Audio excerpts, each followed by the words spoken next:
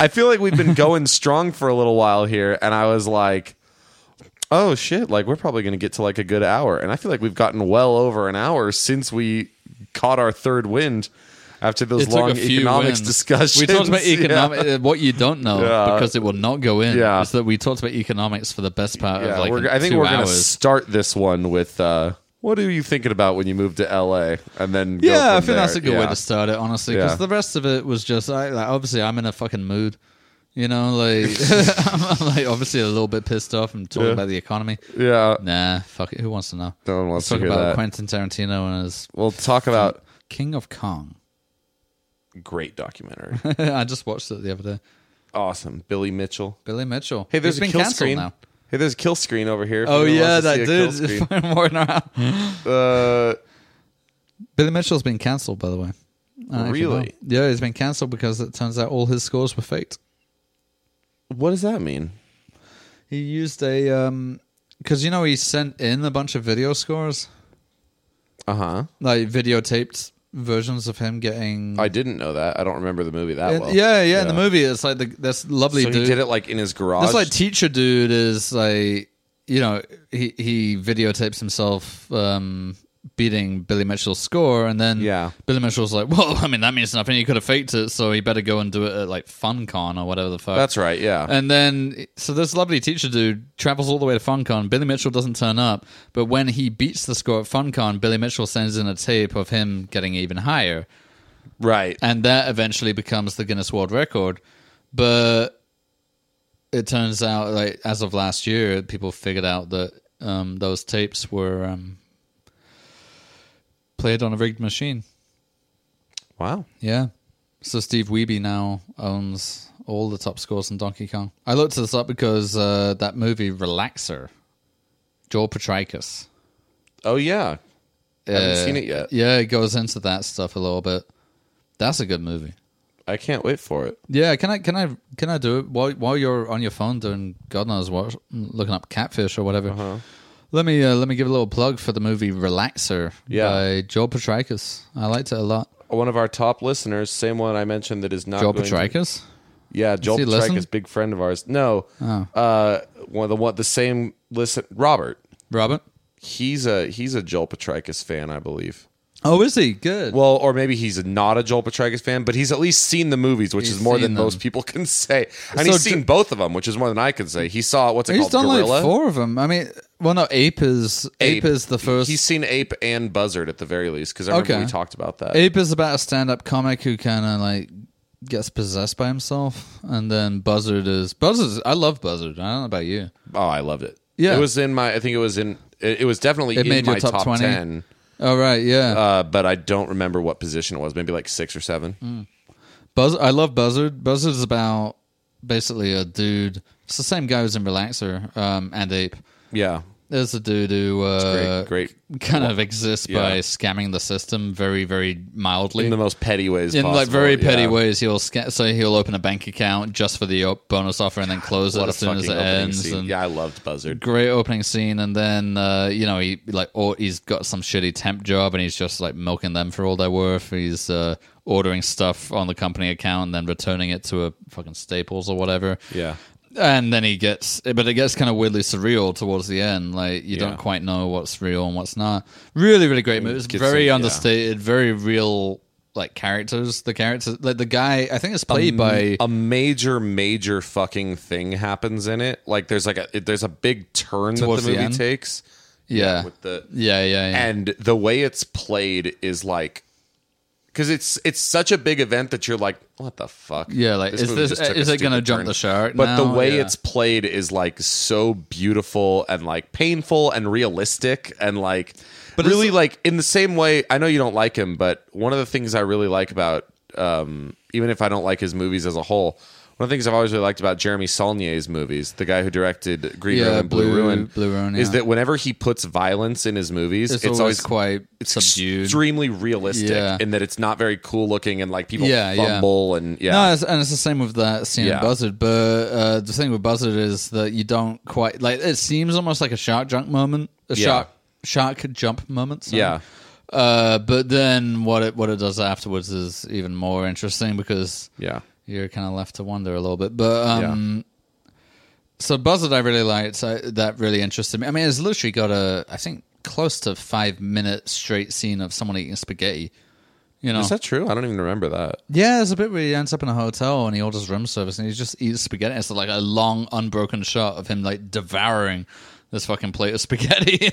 And it sounds boring as fuck, but when you're in the middle of that movie, you're just like, what is this guy going to do next? It's a great movie. I mean, we're getting into some real... You guys might criticize us for not talking about things we like enough, but let me tell you, if you want to get if you want to get real earnest on some shit that I love, it's always the mark of a great movie when it can completely recalibrate your attention span with its pacing. Yeah. To where something like, this guy eating spaghetti, it is like a great scene. And you're like, oh shit. And it's a like... great scene that you admittedly don't remember, but... Well, no, I do now that you said it. Because, he's sitting on the bed, right? Yeah, he's in the hotel room just eating spaghetti, and like it's the first... But there are other scenes like that. He spent the entire movie eating like shit. He's like Max, basically. Yeah. Like, Joel Petrakis is Max's me if I was a con animal. artist. Yeah. Yeah, because every movie he does, there's a lot of attention. Yeah. A lot of attention paid to like shitty sodas and fast foods. But this guy, but I don't know. The way they pulled that off, I was like, fuck, man, that's good. Yeah, so like a scene like that, where in the middle of this, I mean, the movie's slow paced in a sense, but it kind of jumps around quite quickly in terms of what's happening in time. It's not like I wouldn't say it was slow, but then you have a scene where he's literally just sitting in bed, he's ordered room service, and he starts eating this spaghetti plate, kind of grossly, he's like shoveling it in. Yeah. And you're just like, okay, all right, so he's eating that. All right, this has been going on for about 30 seconds. All right, 1 minute, and you can like kind of hear the TV he's watching, but you can't see it. And he's just sitting there eating this fucking spaghetti. All right, it's 2 minutes now. How long? And it kind of gets annoying, and then it becomes funny, and then it gets annoying again, and then it becomes funny again. Yeah. And then by the end of it, you're just like, that's fucking like the idea that someone put that in a movie is really fucking funny. Yeah.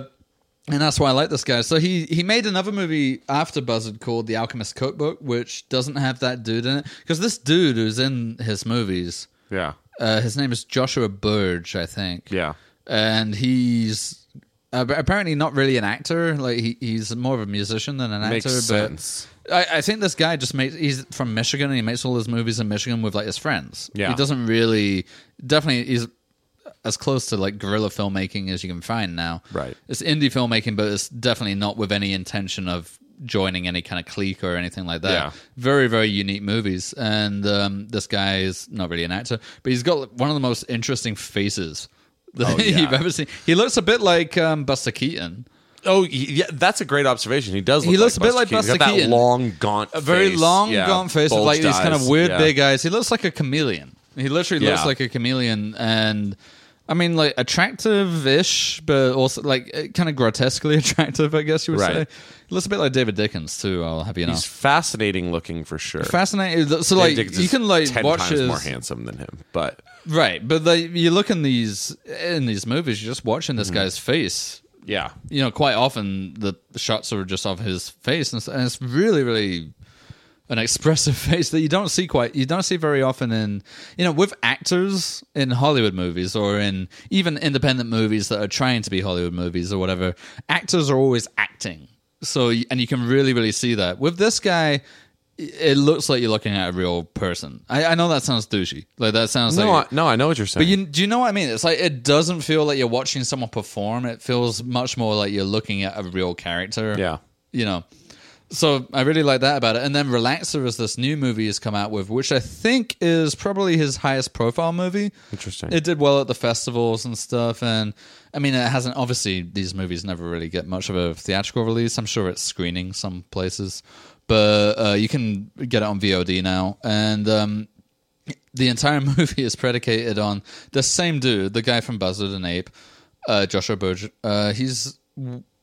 He's kind of being dared by his bully brother. He's got this brother who's just an asshole who's constantly berating him and saying that he's never going to make anything of his life. So he's been dared by his brother to complete an impossible feat in Pac-Man, like to reach a certain level of Pac-Man where you get a kill screen. What's the premise? Level 256. Yeah, he's been dared to do that. Basically, his brother's trying to get him to do something with his life, I guess. Yeah. And he says, right, do that, but you can't leave this couch. You got to keep the... Okay, don't tell me that. Okay, well, I won't spoil it. He has to do that by by Y2K, right? Okay. So it's set in 1999. And so the entire movie is set in this one shitty, horrible apartment. Yeah. And this guy is sat on the couch in the same spot the entire time, and he can't move. That's cool. And he's trying to complete this level on Pac-Man. Yeah. And you'll see if you look it up, if you look up Relaxer reviews, I wouldn't recommend doing that because you will get some spoilers. I won't do that. But a lot of them, the titles are like Relaxer may be the grossest movie of the year or the most most disgusting movie. It's like repulsive. Yeah. And I was kind of thinking, all right, that sounds hyperbolic or whatever. But I watched it with my wife, and we were both like, ugh. Really? It's really gross. Yeah, I needed to shower. Yeah. I had to take a shower after watching it. Oh, I'm excited. It's really, really, like, there are bits in it which will feel slightly unsatisfying or feel like, oh, that's a bit of a weird turn, or oh, did they run out of ideas or whatever. But later, like, it took me about a day, and then the day, because at first I was like, Buzzard's better, or Ape's better. But the day after, I was like, I'm thinking about it constantly. Like, it's a really, really viscerally gross, fucking repugnant movie. And I think the thing that's interesting, again, I don't know, this sounds like a movie review podcast. I don't know if I'm going to put all this in, but it is now. Yeah, now it's a movie review podcast. The bonus ep. I'm like pretty far in on my drinks here, so I might be like gushing with praise a little bit. But the thing that I like about Joel Petrakis as the director is the stories that he has are always really, really bland, but they're like sort of... They tread a weird line between being aspirational for kind of slacker types. I'm essentially, at my heart, I'm a kind of slacker type myself. Yeah. There's nothing... And I was even saying to my wife early on in Relaxer, I was like, you know, as gross as this may seem, there's nothing better than sitting at home all day playing video games and eating fast food. Like, right. With nothing to worry about. Like, that's actually a pretty nice... tell me, yeah. Yeah. It's a pretty great thing. And then it takes something kind of aspirational like that. And the same with Buzzard. It's like you could look at it and be like, wow, this guy's just getting by, you know. Right, exactly. Like getting something out of the trash at McDonald's and then sending it back and getting a new one. Right. You know, like, and you kind of go, wow, that's awesome. But it always takes it to its like most extreme logical conclusion. Yeah. So then by the end of it, you're like, there's nothing more that you would hit. I mean, I was watching Relaxer, and I'm not even going to lie. My wife was like on the verge of giving birth at this point. There was a part of me that was like, God, it would be great to be back there. There's a part of me where I was like, it would be great to be just able to sit at home all day and play video games and eat shitty food and not have anyone complain. Yeah. You know? And then by the end of it, I was like, I love you, baby. I'm so glad we're having this kid. I'm so glad we have this life together and we have a family. It's amazing how he does that. And I don't think he's even intended. He's not particularly pretentious, this guy. Like, I don't think he's claiming to really do that, but it really works. Yeah. And then that kind of brings me on to the other guy that we were getting close to talking about, Rick Alverson, who does... I think Joel Petrakis cites the comedy as an influence on Buzzard and... That's interesting. Yeah, and you can see why, because they operate in similar kind of arenas where with Rick Alverson, the comedy is a movie... It's not his first movie, but it's the first one that got a lot of attention, and it's got Tim and Eric in it. So Tim and Eric. And the guy from LCD Soundsystem. Yeah, randomly. And so it's got comedians in it, and it's called The Comedy, but it's one of the least funny films you're likely to... If you're thinking of putting it in front of like your friends... That one will stick with you. Yeah, it's pretty miserable. That one will leave a bad fucking taste in your mouth. And that movie's, I mean, almost, as far as I understand it, almost entirely improvised kind of set pieces. Yeah. That just revolve around this dude who's like a trust fund kid, and he's essentially waiting for his dad to die so he'll just have money, but he's got no purpose. This kind of goes back to what we were talking about in the bit that we'll probably cut out about economics, but he has no purpose and he has no real meaning to his life, and he's also fundamentally incapable of connecting with it. It's set in Brooklyn, so it's set with all these hipsters, basically. Well, he's deeply irony poisoned. Irony poisoned, right? That's pretty much exactly how I describe it. It's someone who, you know, it's not that he has no friends, it's not he's a total loner, but his friends are just people who exist in this constant irony battle, essentially, where they're each trying to one-up each other on how weird they are or how zany or how edgy they can be. But there's no real communication between them. I mean, in the entire movie, there's very little communication actual communication between him and anyone, including his dad, who's like, I think, comatose. Yeah. And the closest you get is when he meets some kid at the end.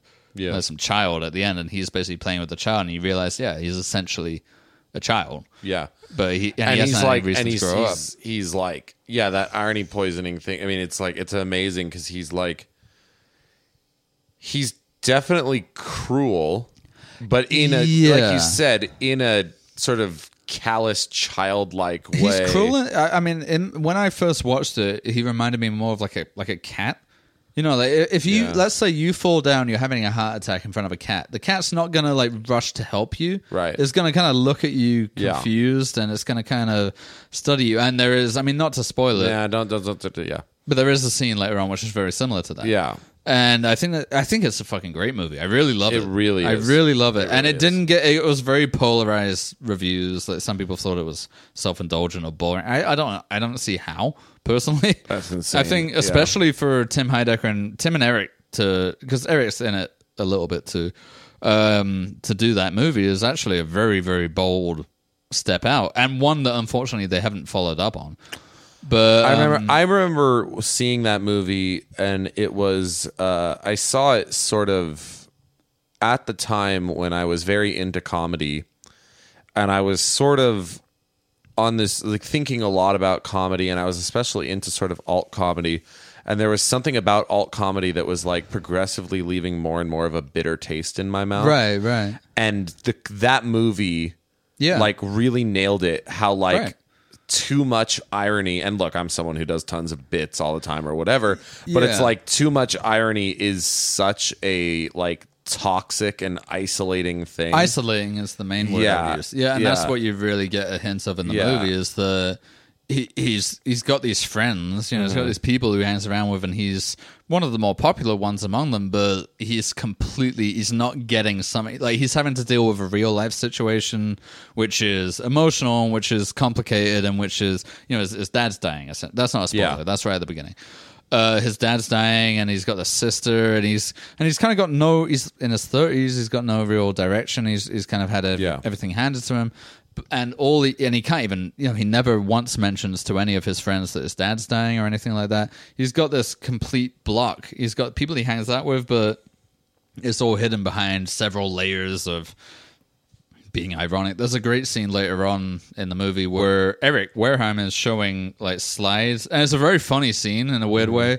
He's showing slides of, like, I guess they're all high or drunk or whatever in an apartment. He's just showing slides of like his family history. So he's showing photos of him when he's a kid, and he's kind of getting teared up, but then in between some of the slides there's just random porn. Right, yeah. And he just doesn't mention it and then carries on. Yeah. And like he's doing like a long bit, but you can tell that he's also getting he's like accessing the emotion. He can't access emotion without the but he has to have something there to subvert it. Yeah. It's a fucking great movie. The more, I mean, even talking about it now, I'm like, it is a really, really good movie, and I wish it got more attention. Especially for Tim and I was trying to say this earlier, especially for Tim and Eric to do it, because let's face it, the vast majority of their fan base, if not their entire social circle, are kind of like these people. I mean, like the alt comedy scene in LA that Tim and Eric, to be fair, kind of spawned. Like they kind of helped it come along anyway. Oh yeah, in LA especially, yeah. And they were in this movie, which is essentially excoriating that kind of attitude, right? And that kind of So it's a really, really interesting movie. Well, and one thing, and another thing, entertainment. Well, another amazing like through line of the movie is the way alt comedy, which. Something that also I hate about alt comedy, which is that it positions itself as, being very conscious and very sort of smarter and better and more morally upright than other forms of comedy. Are you talking about the scene with the black guys?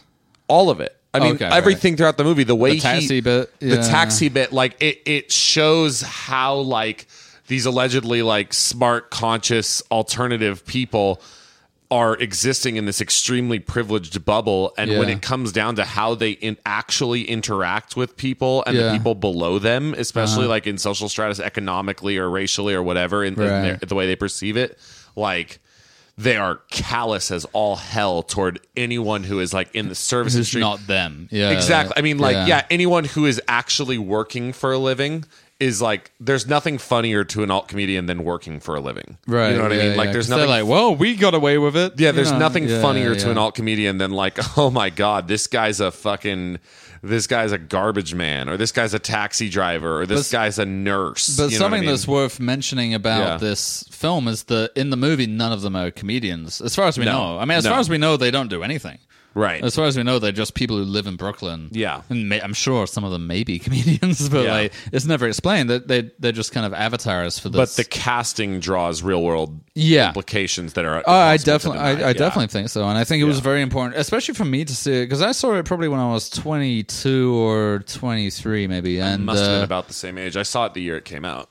Right. And I thought, at this point I was sort of I was a little bit into comedy. I did like a lot of stand up. I mean, open mic. I never got big, but like obviously, if I did, I wouldn't be on this. But I did a bunch of open mic stuff, and I was very into comedy. As there's this thing among comedians where like the comedy in and of itself is the mecca, right? That's all you're attaining, right? That's all you need to aspire towards, is the comedy and the community of comedians and stuff like that. And I found myself very quickly kind of hating all of that. I didn't really like comedians that much, and I didn't like the attitudes that they had. And I mean, they were essentially, in LA anyway, they're essentially the same as actors or same as musicians. Many of them would they would burn all of their material and stab all their friends to become an actor. It's not a friendly community. And if you go to any open mic with actual open micers, and you hear them all talking about how someone got something that they shouldn't have, and they're all bitter about it, and they're all pissed off about someone else's success. And then when you go to the actual comedy store and you hear the actual pros, you can hear like fucking Craig Robinson and fucking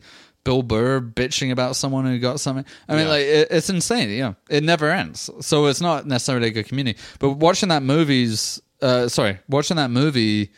I definitely. It was very painful to watch in a way, because there were a few scenes which I recognized in myself. Absolutely. Like bits with this. Essentially, I think Tim Heidecker is the main character, and I think he's in virtually every scene. And there's a bit where. Well, there's a bit where he's talking to his sister about his dying dad, and he just cannot engage with her on any kind of meaningful level at all. Yeah. I think he's just singing, like, he's just making, like, slave jokes and stuff like that. And then there's another bit, there's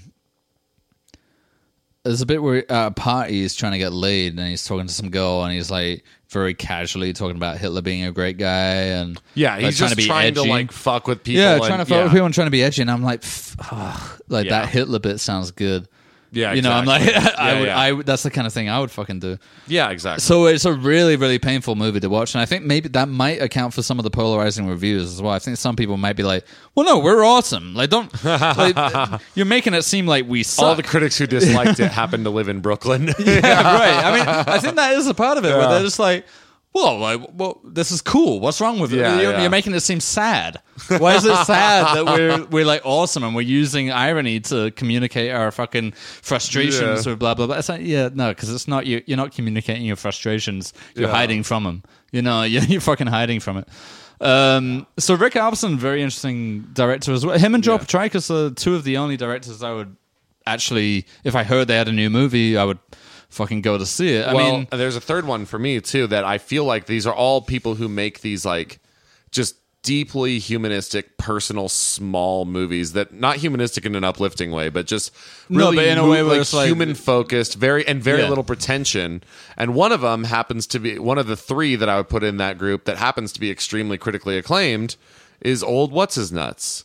Oh, what's his name? Sean Baker. Is that his name? Oh, Sean Baker. I love him. Yeah. I mean, The Florida Project was my favorite movie of last year. Great movie. I mean, and like just the absolute lack of artifice in those movies. That's the main thing. The like if you look at, if I explained what The Florida Project is about to you on paper, you would think, and especially if I told you it went up for an Oscar, I think it got some Oscar recognition. There you go. I think screenplay nomination. Yeah, like you would be like, that sounds like the schmaltziest fucking shittiest movie. I was worried about it, honestly, when I heard about it. Even I was like, that's how it was marketed. Like the poster, it sounded like, kid whimsy. I thought it was going to be something like Captain Fantastic or Little Miss Sunshine. Well, the poster looks like Beasts of the Southern Wild. That too. You know what I mean? Like a girl running with like a fucking thing. And you have to sell it. You have to sell it somehow, you know. So like, I mean, but the thing. So like Tangerine. Let's go back with another Sean Baker. Fantastic movie. Yeah. So let's go back with him. Let's go back to Tangerine, which was the first movie that I think really put him on. He was involved in some other stuff beforehand. He was involved in some TV show. I forget what it's called. He's directed movies before. Greg the Bunny, too. Yeah, Greg the Bunny. He was not involved in Greg the Bunny. I actually liked that. I think he was one of the creators of it. I loved Greg the Bunny. Yeah, but then he just decided he's doing these movies. So Tangerine was a movie that came out, and I think it came out in 2015 or 2016, and it was billed as shot on iPhones and about transgender people. Right. And I was thinking, oh my fucking God. You know, like this is going to be the most pandering, gimmicky shit ever. Yeah, if someone comes out and it says it was entirely shot on iPhones, right, I'm instantly like, we learned our lesson with Escape from Tomorrow's press package. Right, it was like, it's all shot in Disney parks. Yeah, you know, and like the other thing about that is it's like, well, it sounds like that's how you're selling it. Do you not have anything else to sell it on? Yeah. Do you not have like a story or anything? So all I'd heard about it has trans people shot on iPhones. And I'm like, what? That sounds gimmicky enough to get into festivals. But then someone I trust saw it and said, you know what? It's actually really fucking good. Yeah. And I was like, oh my God, really? Is it? So I watched it, and sure enough, I fucking laughed my ass off. It was fucking funny. It's funny, and it's sad, and it's like just good. And Tangerine is a fucking brilliant. And you know what? It's not improvised. It's actually scripted. You can find that. You can. It sounds. However, it sounds so improvised, but you can look at the script online. It's almost word for word. That's interesting. It's very interesting. That's not that's not a retro script. I would be surprised if who would bother typing up a retro script for Tangerine. I don't know.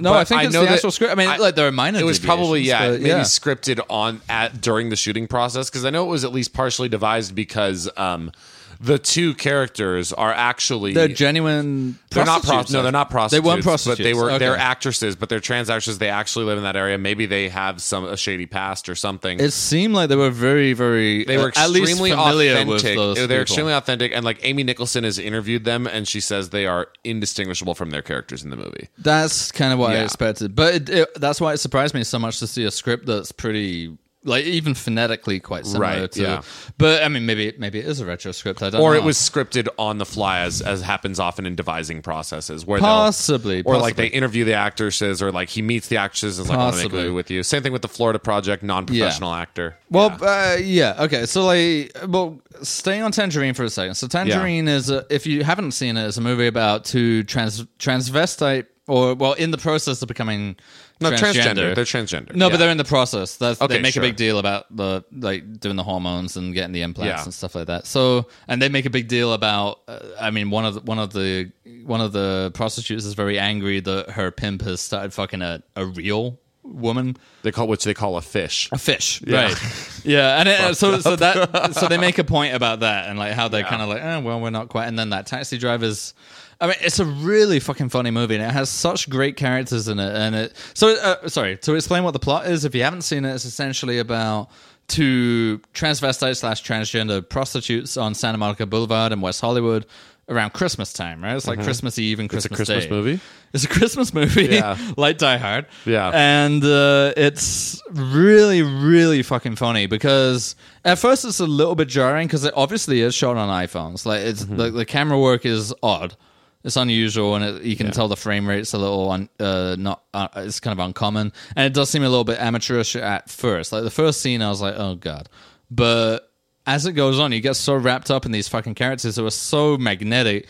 Especially, I forget her name, but like the shorter one, the thinner one.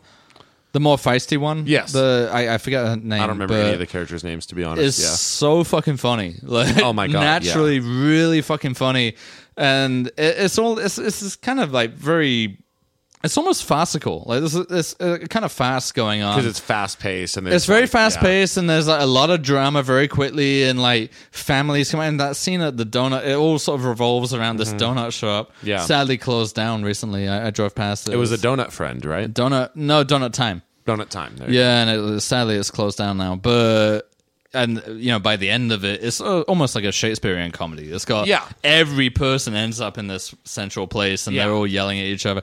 And it's fucking hilarious and very, very human. Like, even though it is kind of stylized and it is kind of it's very fast paced and stuff, at no point do you not believe any of them are real people or that they're acting. Even again, it's kind of like what I said with Joe Petrakis. It's like it seems like genuine people. And then he did the Florida project, and again, I was kind of worried because the marketing seemed like, it sounds like he's doing something about the magic of childhood or like child whimsy and stuff like that. Kind of Beasts of the Southern Wild was a little bit like that. Yeah. Where it was like, but being a kid is fucking Beasts of the Southern Wild wasn't an awful movie, but it's like... It was fine, but... Its low points are like... Its maudlin moments are really glaring, and I thought this was going to be a lot of that. Mm-hmm. Yeah. And I knew that he got some star power for it, which he hadn't done before, so he had Willem Dafoe in it. Yeah. But...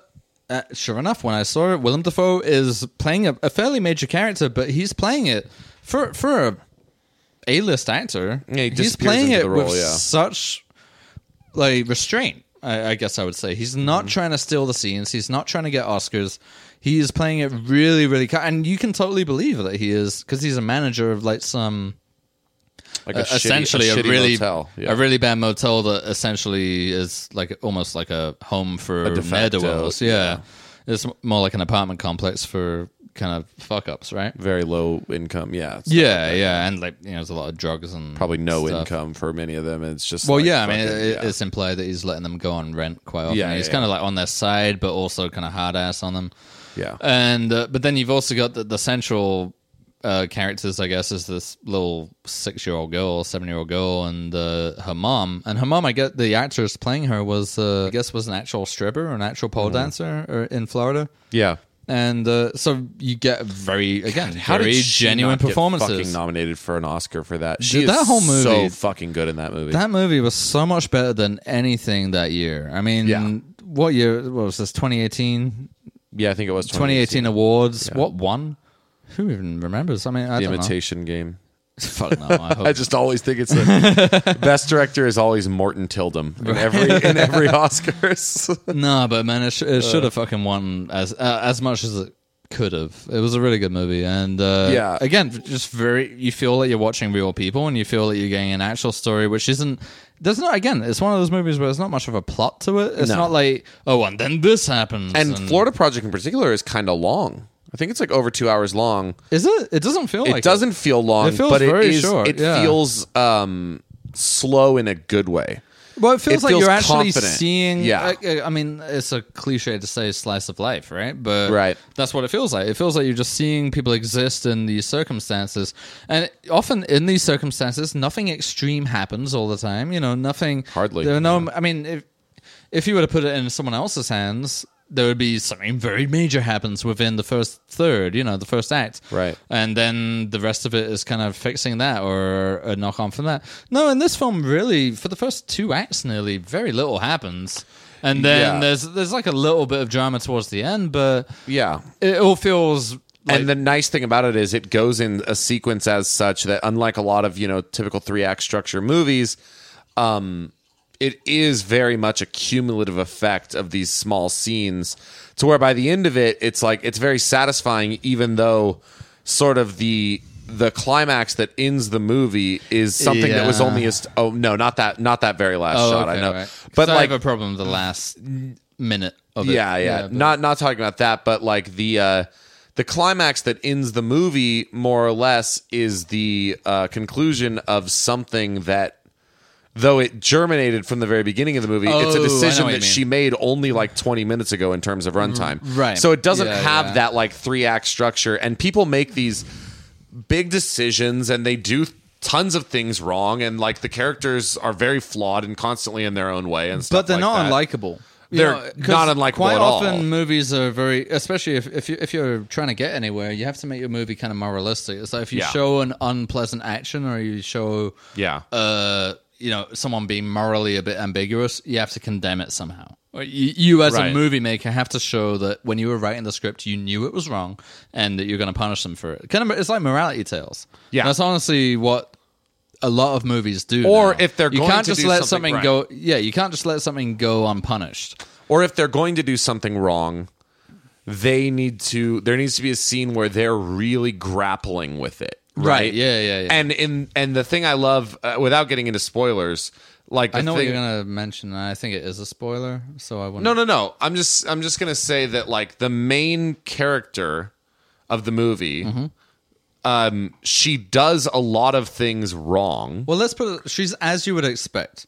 Yeah, like she is about as you would expect from a for someone very who low had to income have, single mom. For someone who had to have made the decisions and come from the upbringing that she would have had to be where we meet her in the movie. Yeah, she doesn't do an unexpected 180 in the decisions she makes. Exactly right, which is good and cool and interesting to watch. And as far as writing but the goes. thing is, by presenting it that way, by presenting it in a way which doesn't suddenly admonish her or have her grappling with it or anything like that, you actually are able to sympathize more. So even by the end, you could say, "Well, she's a terrible parent," or she shouldn't have that kid anyway. But you feel genuine sympathy for her because they're presenting her in a way which is actually relatable, which is flawed without the writer constantly interjecting to tell you that we're aware this is bad, or anything like that. And moreover, you're allowed to do it yourself, and that's a good thing about any kind of entertainment, any kind of art, is that you're meant to take things and judge them for yourself, and maybe you'll get satisfied or maybe you won't. But also you can have complex emotions. Like,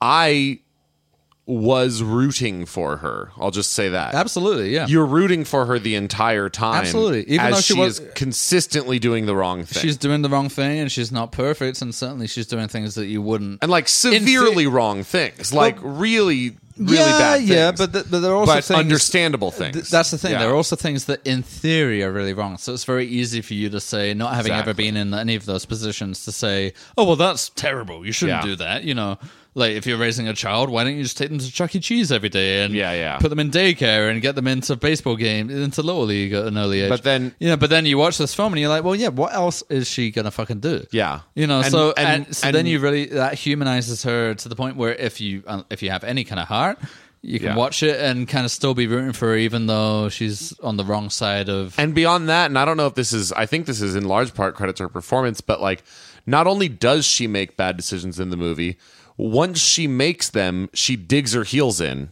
and is often unrepentant and doesn't apologize. Like there's a scene. Can't spoil it because it's so good. But I'll just say she gets called out on something by someone, and she's very. And this is also, when it happens, it's also a revelation to us as audience members that she's been doing this. Well, not really. And, you could have put it together probably. But but like her reaction is she's just like, what the fuck? Shut up. Like, what do you fucking know? Right? Yeah. Stuff like that, as opposed to actually sort of, she never, and yet, even by then, even at the end of everything, and the movie ends in a certain way, but like, you want her to succeed. You want her to get better. Yeah. And I don't know if it's a spoiler to say that she really never does. Well, right? Like the absolute ending, I think, is a mistake. I think they did something. The last was like 1 minute, literally last 1 minute. I don't agree with that. It's a slight, a bit like how you said "Escape from Tomorrow" was a publicity gimmick. There's a little bit of that in the ending of this movie. But what I can tell you is that, because I didn't have a life anything like the Florida Project, Right. Because it is essentially about very low income people living in a shitty place near Disneyland. And it's this constant, they don't overstate, I like that they don't overstate that there is a kind of constant battle between like them living literally within spitting distance of the land of dreams and the land of magic and fairy tale endings and stuff like that, and they're living in this kind of bleak situation. And because physically, I fucking watch the movie if you haven't, Jesus Christ. But physically, their motel is within less than a mile of Disney World in Florida, right? And I don't have much experience with growing up like that, but my wife does. So I watched it again with my wife, and she did grow up in, if not identical, similar circumstances with, very low-income parents and a family that was kind of broken and couldn't really support her that well. And, it made her, on the one hand, very happy that movie had been made, but also very sad because it was very realistic. I mean, that's testament to how good it is, I think. Is that she watched it and didn't go, oh, that's bullshit.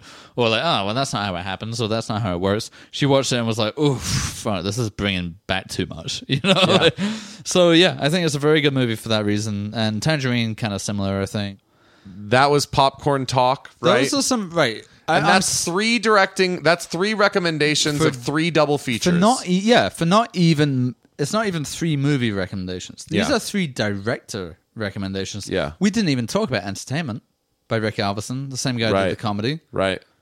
Entertainment is another great fucking movie. The same director, yeah. So you've got 3 recommendations of 3 double features. Joel Petrakis. Buzzard and Relaxer. Watch Buzzard first. That's my recommendation. Watch Buzzard first if you haven't seen it, and then watch Relaxer. Okay. And then watch Ape, because Ape is fun. Go back to Ape. Go back to Ape. If you like those 2. Yeah, go back to Ape after Buzzard and Relaxer. Okay. And then you'll get it. Like, you'll fall in, if you see Buzzard and Relaxer, you'll fall in love with the actor. Yeah. The actor's name is Joshua Burge, I think, is how you pronounce it. And he's really fucking good. And then watch Ape. Okay. Rick Alverson. The comedy, watch that first. Yeah. Then watch Entertainment. Now you're moving on to expert level, because that is a harsh movie. Entertainment is hard going, but so rewarding. I want to, literally talking about it, I want to watch it right now. It's great. I fucking love it. I've got a big poster of it up in the dining room. I love Entertainment. It's got Neil Hamburger in it, essentially. Yeah. So if you know Neil Hamburger, the kind of... If you like the hilarious comedy of Neil Hamburger... It's not funny. It does technically appear in this movie.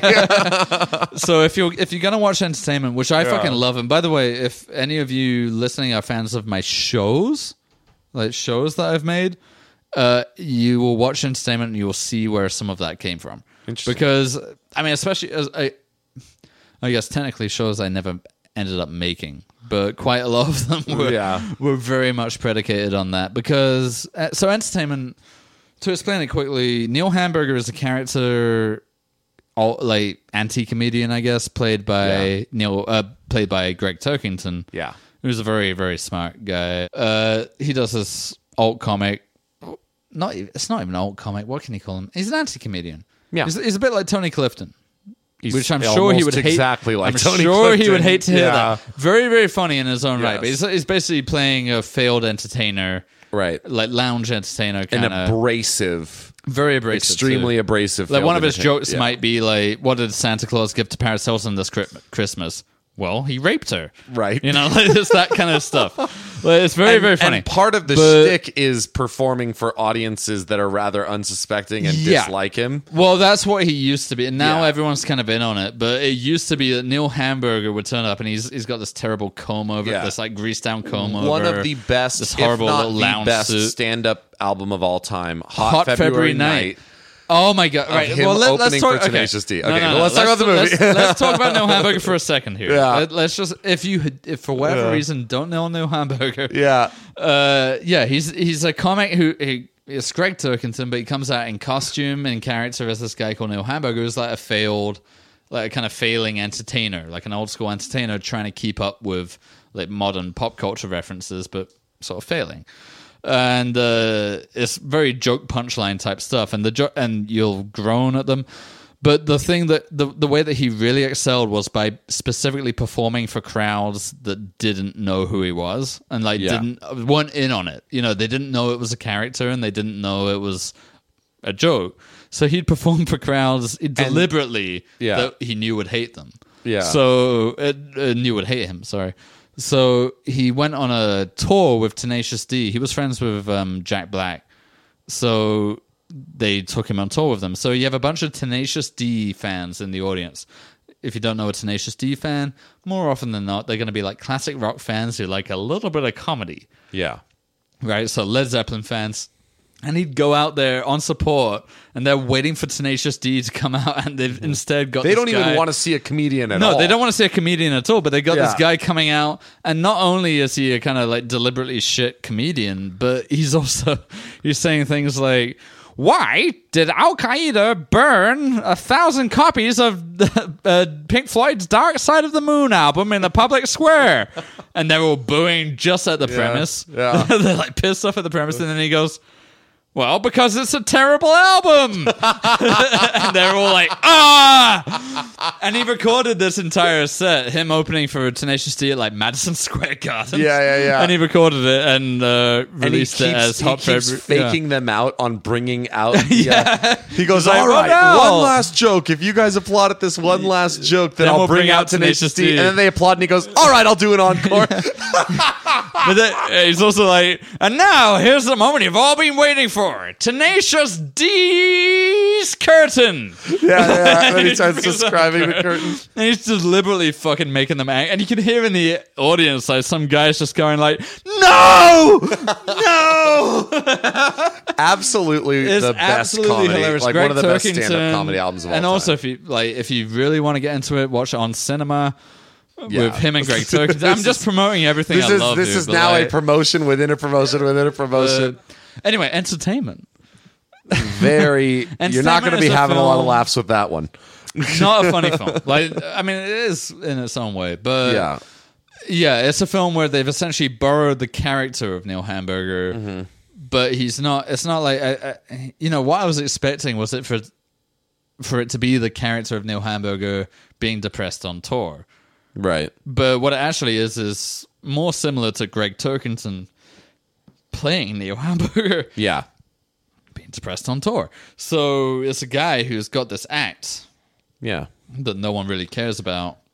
It's basically a guy who has an anti-comedy alt-comedy He's got like act. a weird old comedy act, but he's playing, the only venues he can get are these depressing kind of Mojave Desert bars and pizza places. A prison at one point. I believe at the beginning of the movie it's a prison and he's like with like a teenage juggler. And he's got like a clown, like this really shitty clown played by Ty Sheridan, who's now famous. Oh, okay. That's who that is? He's the guy from Ready Player One, yeah. Oh, okay, cool. Yeah, he's now kind of made it, but he's in this movie, and he's really good in it, by the way, because he's he's on tour with this dickhead clown, but he's not a dick. He's like a nice guy. Yeah, he's just very happy to be, but he's obviously appealing more to people with his shitty clown act than this guy, this like 50-year-old guy is. Yeah, with his anti-comedy act, and so there's a lot of kind of. There's a lot of tension between the two of them as it goes. And it's a very slow movie. Like, it doesn't... Painfully slow. Yeah, it doesn't speed along. Like, let's put it that way. And there's a lot of, there's them checking into motels. And, I mean, I think I read an interview with Greg Turkington where he said that the biggest influences were very slow films like Kansas City Bomber, if you ever saw that. Never saw it. It's a really interesting movie from the 70s with...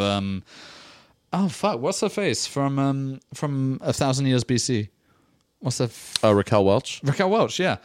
Playing a roller derby pro, and it's all about like the pro leagues of roller derby. And even if you make it to the pros, it's still kind of bleak, and they're just like ending up in these hotels, and they're being traded and stuff like that. A good movie. It's a really good movie. It's not very famous. It's not very well known. Kansas City Bombers.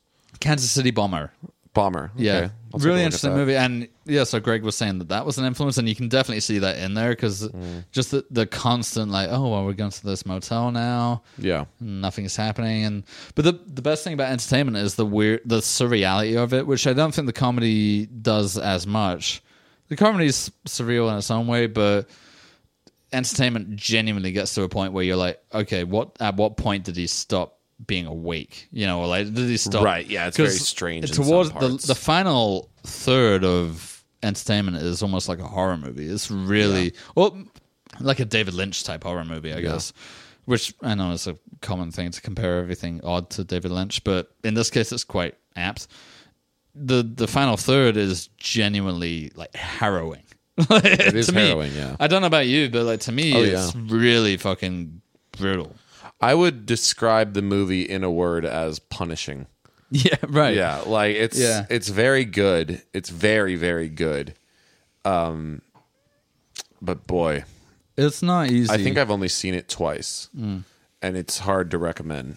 Like, not hard to recommend because it's a great movie and you should watch great movies. But like, it's not an harsh. enjoyable movie. It's exactly. It's not something I would watch with other people even. Like, no, it's not like, it's best watched alone. If you have a significant other and you're like, well, we got this recommendation, entertainment, I wouldn't do it. Because it is something that it really plays on isolation and the feeling of isolation and the feeling of like, I suppose, feeling completely out of your element and completely out of your body, and like all of your dreams are gone. Like by the beginning of the movie, your dreams are gone, and it's just a constant. It's like, again, drawing it to its extreme logical conclusion, which is a pretty interesting conclusion in this movie.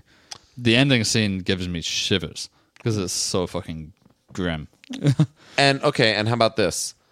If you are going to actually do one of these double features or look into one of these directors, if you're in a lighter mood, don't start with these ones. Don't start with the Rick Alverson ones. Start with the Sean Baker ones. Tangerine is a hilarious movie. Tangerine you'll watch and you'll feel happy at the end of. Tangerine has mainstream appeal. Yeah. And the Florida Project, as does the Florida Project. Florida Project generally feel good in some parts. At the end of the Florida Project, you'll still feel pretty okay. Yeah, you'll feel fine. And then move down to Joe Petrakis, which are he's in the middle. Funny but much darker. They're funny, they're darker, and they're a little bit grim, but they're also, again, mostly it's kind of absurdly funny. Yes, that's what I would say. But then Rick Alverson, that's depressing. You're not gonna. You'll laugh maybe once per movie. You're playing with the big dogs now.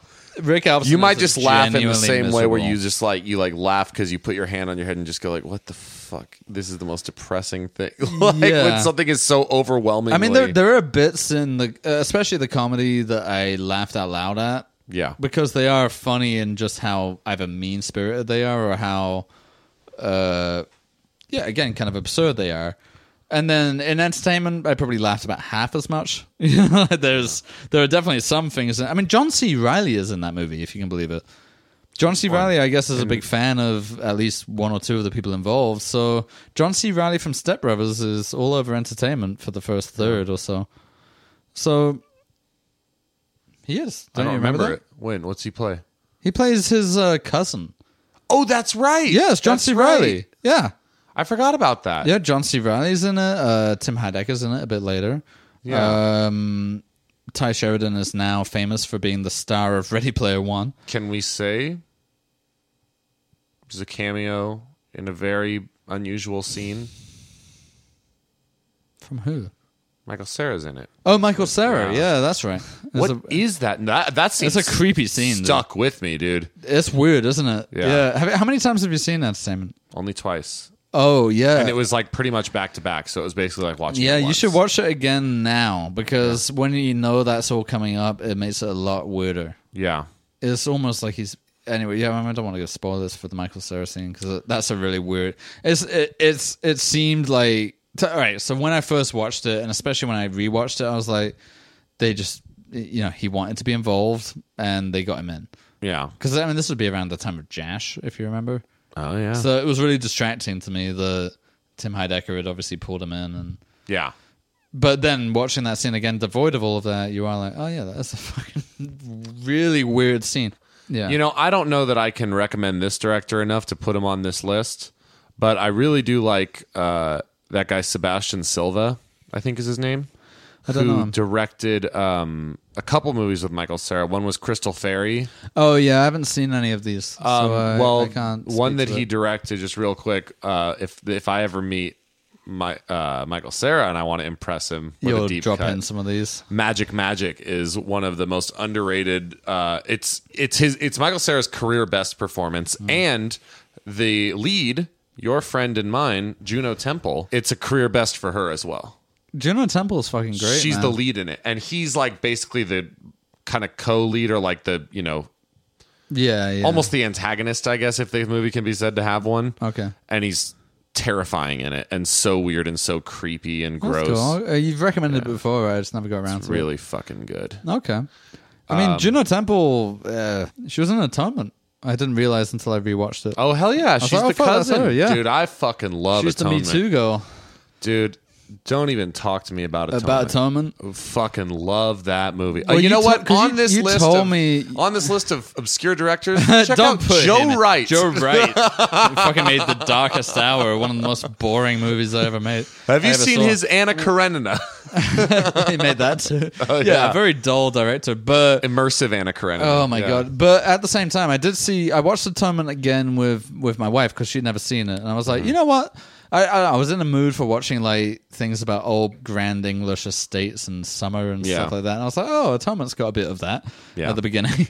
So I watched it with her, and I was like, yeah, ultimately it's not. I don't want to get into it because I'm trying to say something good about it, but I have a lot of problems with most of it. But that scene where they land on the Dunkirk beaches, hell yeah, fuck man, that's such a good shot. Oh yeah, it's a very long Steadicam shot. It's the track, James McAvoy and his buddies have come back to the shore, and it's just the hell of war. Everyone's dead or drunk or praying, and they're shooting horses in the head for seemingly no reason.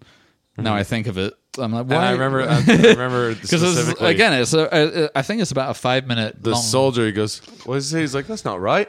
Yeah, he goes, "Oh, that's mean." Yeah, when he sees him shoot the horse, that's not right. Yeah, I mean, it's essentially a very long, I think 5 minute tracking shot, unbroken tracking shot around this beach scene, and it's so fucking perfect for what I imagine that kind of situation to be like, where it's got, like you see people fighting each other in the background. You see someone hanging off a Ferris wheel that they've erected. He's just like dangling off it.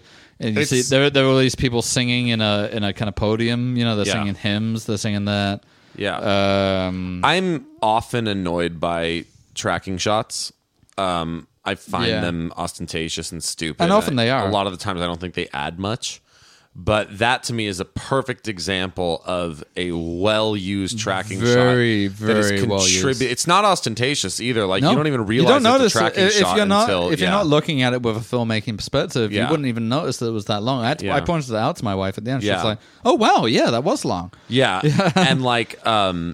but it really is about the gradual unveiling, and then it becomes about the length of the unveiling. Yeah. So how hellish this place is. Yeah. And so like the length of it really does contribute to the mood and the theme of the of the scene and the shot, which is like so different than say like the.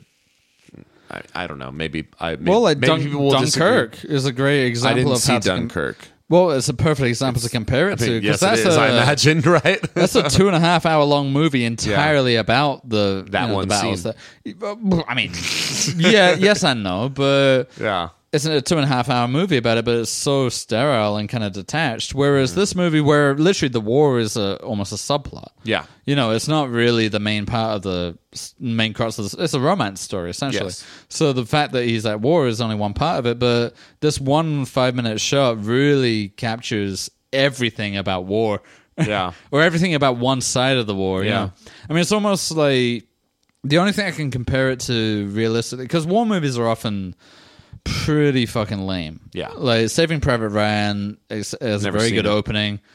Terrible the rest of the way through. Like mawkish and Spielberg, Sure. And the one movie that I rewatched recently, which really does capture that, is Paths of Glory, Stanley Kubrick movie, an early Stanley Kubrick movie. Never seen it. Oh god, you got to watch that. I don't know that I've ever seen a Stanley Kubrick movie. You haven't seen The Shining? You haven't? Oh no, I've seen The Shining. I've seen The Shining. You haven't seen 2001? Nope. Clockwork Orange? Nope. You haven't seen fucking dude, I gotta get you onto that. Yeah, never seen a Stanley Kubrick movie, never seen a David Lynch movie. Well, except for Blue Velvet. Seen The Shining as well. Right, so I've seen one of each. Never seen a Terry Gilliam movie. You haven't seen Eyes Wide Shut? Nope. Dude, every immersive show will be ruined for you if you see Eyes Wide Shut. They're essentially all taken from that. Or Mulholland Drive. Mulholland Drive and Eyes Wide Shut. That's pretty much it, yeah.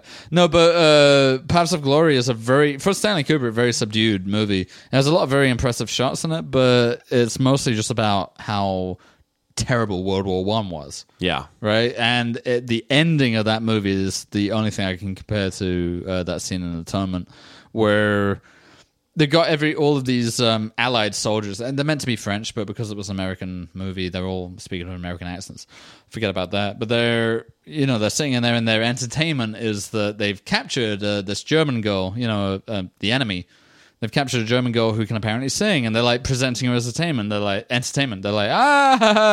but she's got some pipes on her, let me tell you. Like, why don't you sing for us? Blah, blah, blah. They're all leering at her and yelling at her. Yeah. And it's very miserable. And then she starts just singing in German, she's like through tears, she's kind of trying to sing.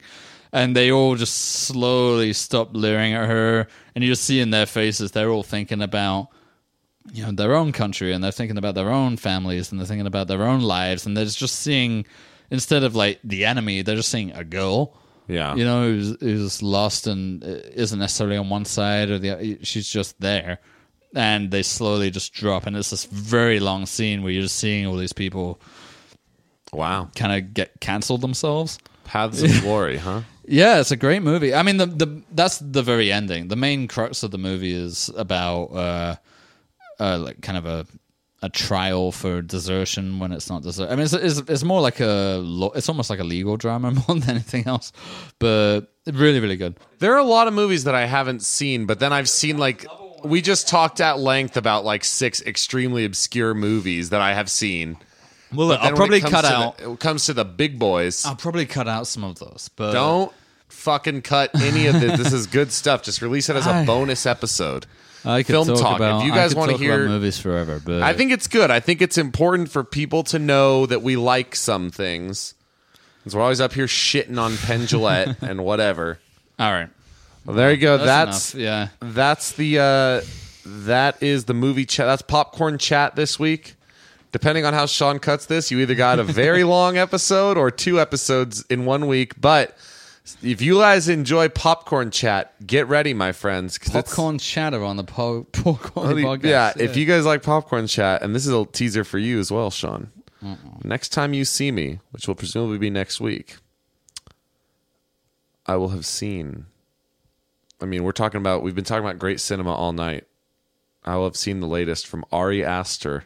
Oh, Midsommar. Jesus Christ. The reviews alone make me not want to watch it. Midsommar. I'll have seen Ari Aster's Midsommar. What, do you have like an invitation, or is it just open? I'm just going to go see it. You're just going to go watch it. It's just You're going out to pay and for a wide. ticket and watch it. It's out in wide release. I don't know. It's already out? Yeah. Oh, okay. It's at AMC right now. Yeah. As is, by the way, there's another Spider-Man movie. Yeah, another one? Yeah. If you're trying to find a movie to watch this weekend and you're thinking about going, well, the Spider-Man movies are, I better go watch that. Fuck off. Watch Joel Petrakis movies, watch Rick Alverson movies, or watch Sean Baker movies. Or watch The Devils. Or watch The Devils by Ken Russell. Ken Russell's The Devils. Watch that, for fuck's sake. Or you can always watch Pirate Bay.